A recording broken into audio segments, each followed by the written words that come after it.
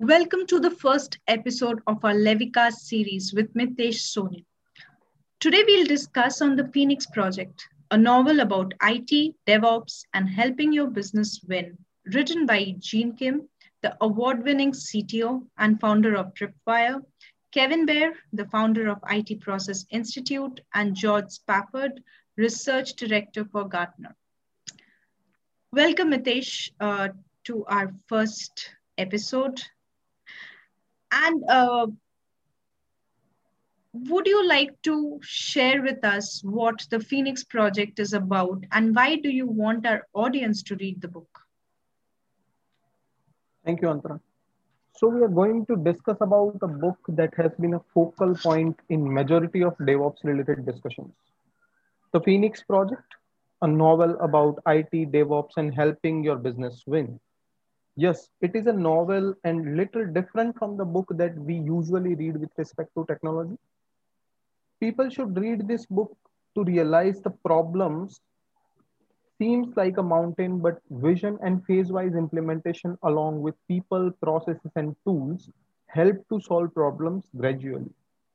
The book provides insights on how it can be done. It might not be practical to solve the issues and cultural transformation process as given in novel or as fast as it should be, but you will reach to your destination on your desired time based on existing culture of an organization.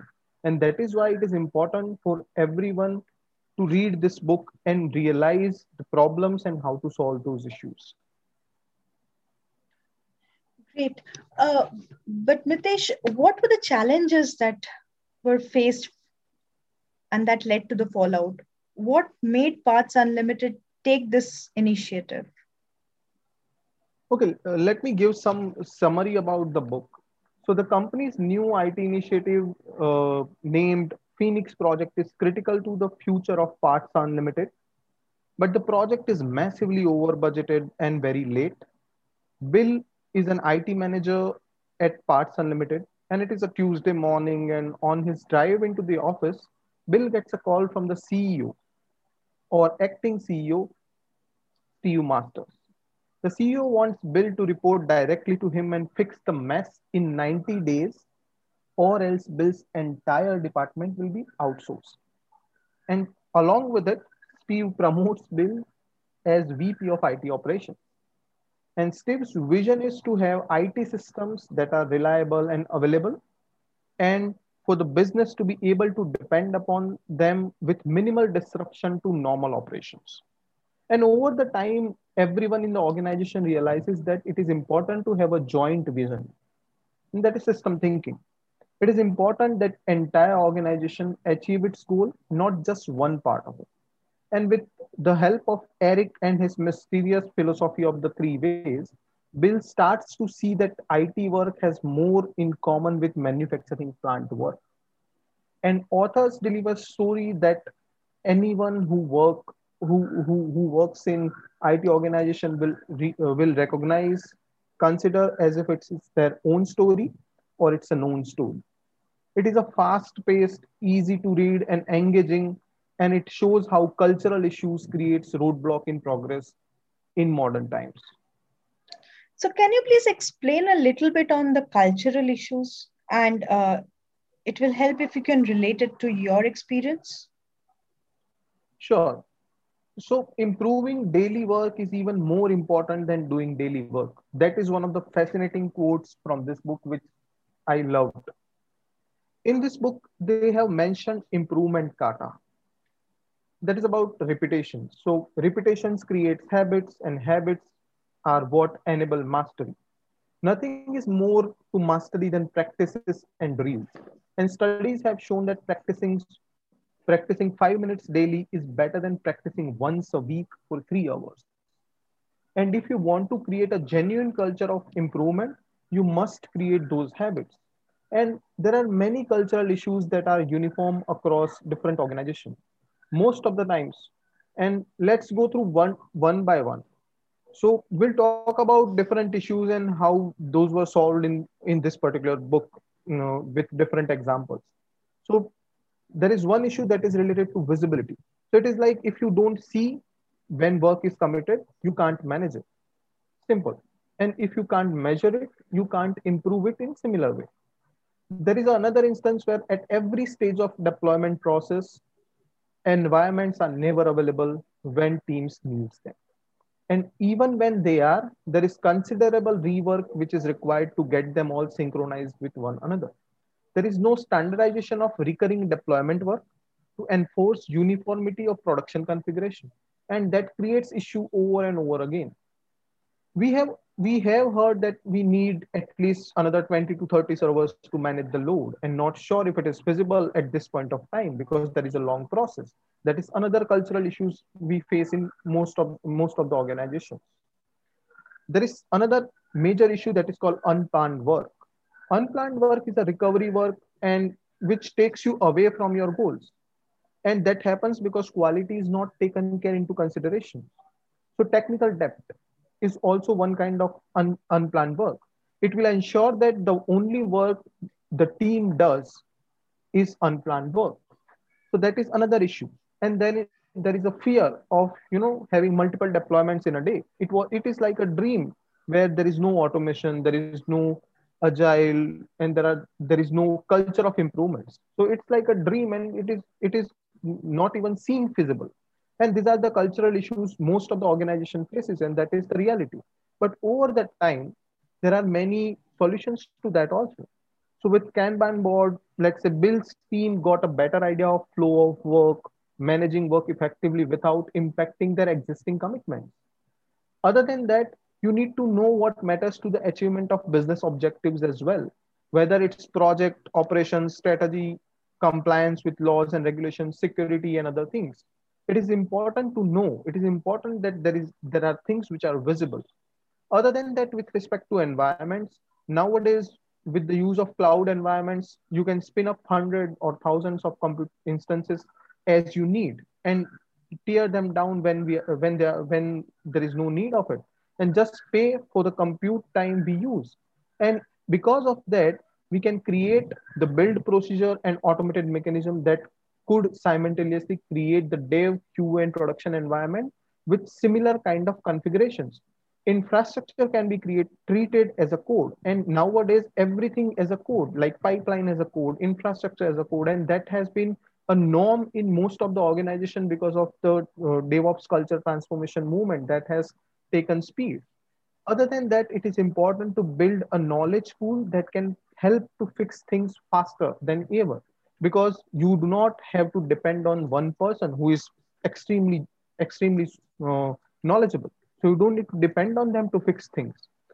And another thing is, get everything in version control. Everything, your code, your infra, configuration, your media files, and everything, whatever is required and whatever is feasible, it is needed to get them into version control.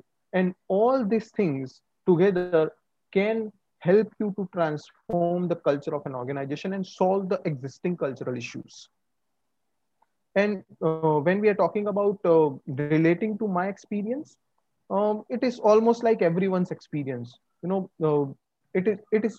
all made sense today when I have read the book recently. It feels like reverse engineering, um, and that's how it works. And usually it starts with no not so good situation, and it improves over the time with DevOps practices implementation and understanding cultural aspect of it. So that's how it goes, and that's how cultural issues are faced by every DevOps engineer or DevOps enthusiast. And with phase wise implementation, it goes away, but it's a journey, it's not a destination. Great. That was an awesome insight and a detailed analysis. Thanks, Mitesh. Uh, so, was there a misalignment between the development and operations team? How do you think we can overcome such roadblocks in our day to day projects? So let me highlight what book has suggested and what book has indicated with respect to many classic examples with respect to misalignment between development and operations team. There are some examples I'll just quote. So it was like there was a meeting where no one could get all the Phoenix code to run in a test environment. And suddenly some developers comes and says, look, it's running on my laptop, how hard it can be. Then they realize that front end can't talk to the database server because someone didn't tell the testing team or the ops team that there needs to be firewall port which needs to be opened. And because of fresh QA environment was not available in one instance, team used an old version. And because of the test failure, they made some changes to code and environment and into the QA environment, and which never made it back way to dev and production environments. And because of that, they never synchronized all the environments, and it was never communicated and documented. And there were another instance where someone copied a wrong version of the file, and it was not communicated or documented. And solving again, these are the issues which we daily come across, because there are manual work which are involved, manual hands off involved. And because it is a manual effort, there are bound to be errors at one point of a time. And solving any complex business problem requires teamwork, and teamwork requires trust. And we can overcome this cultural communication and collaboration issues with the three ways highlighted in the Phoenix Project book. And first way is flow. It is flow left to right. That is system thinking. The first way helps us to understand how to create fast flow of work as it moves from development into IT operations.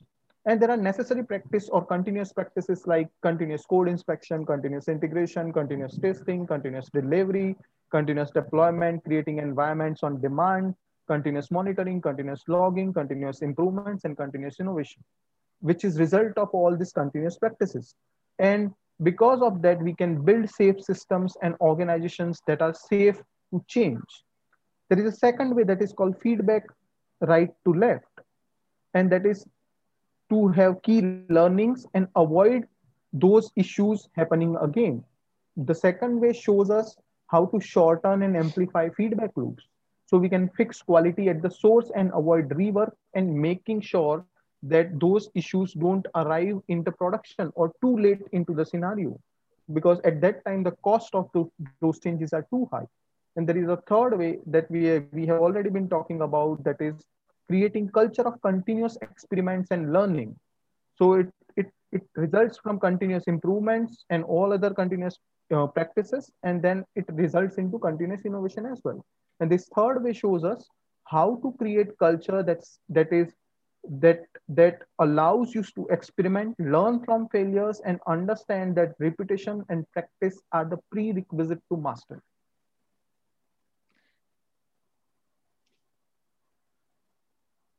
That was, I think, a very thoughtful way of explaining the three aspects. Uh, and would you like to throw some light on the theory of constraints from the lens of the Phoenix project? Yes, so in the Phoenix project, they have highlighted that one of the lead engineer, that is Brent, who is extremely knowledgeable and genius, and because of his work, and a lot of people are pulling him into different works, and how it is creating a theory of constraint, or how he's limited into his areas of work, and he's genius and he needs to work upon Phoenix project. And according to the book, it is important to figure out how to control the release of work into operations, IT operations, and more importantly, to ensure that most valued and constrained resources are doing only work which serves the goal of or business objective of the entire system, and not just one silo. And hence it is extremely important to create a knowledge base of how to create how to fix problems, and eventually creating pool of people who can fix issues. And that's how this theory of constraints can be managed. And how, in your view, realistic goals can be set? What skills or capabilities you think are needed? So based on existing skill set and existing culture of an organizations and tools which are utilized in organization, phase-wise implementation is extremely important. The Big Bang approach usually, or it doesn't work. Big Bang approach doesn't work. There has to be a phase-wise implementation. And with respect to skills and competencies, skills and competency building is an ongoing exercise. You can't hire people to do DevOps or transform your culture. That should come from within the organization. Changing mindset and creating a force from organization to change the existing culture, that should be the way. And vision is more important, and phase-wise implementation of DevOps practices is highly recommended. And for that, readiness or capability assessment is also very important. And vision from top level of the organization is extremely important, because as we discussed earlier also, it's about entire organization and not just one part of it.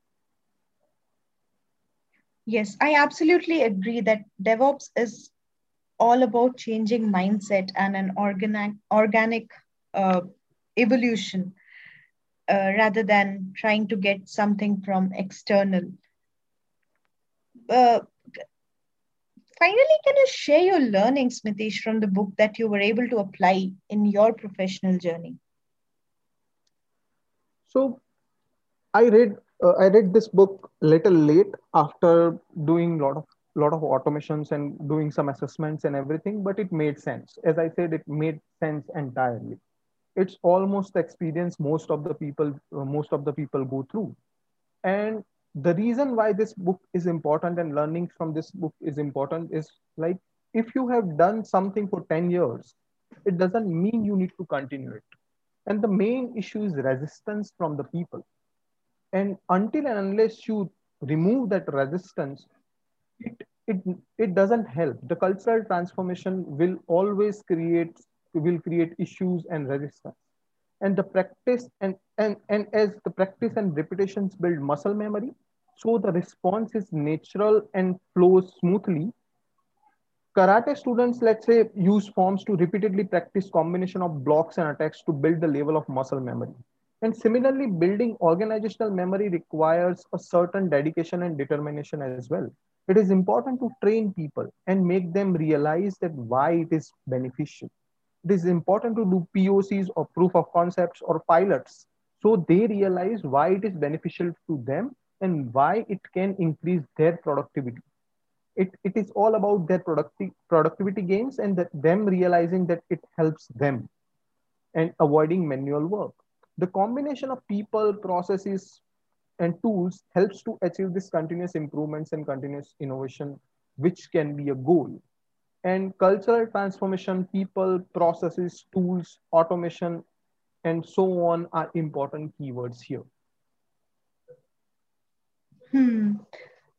Yes, I think it's quite interesting to make that comparison between the DevOps journey and an entirely different world like sports and martial arts.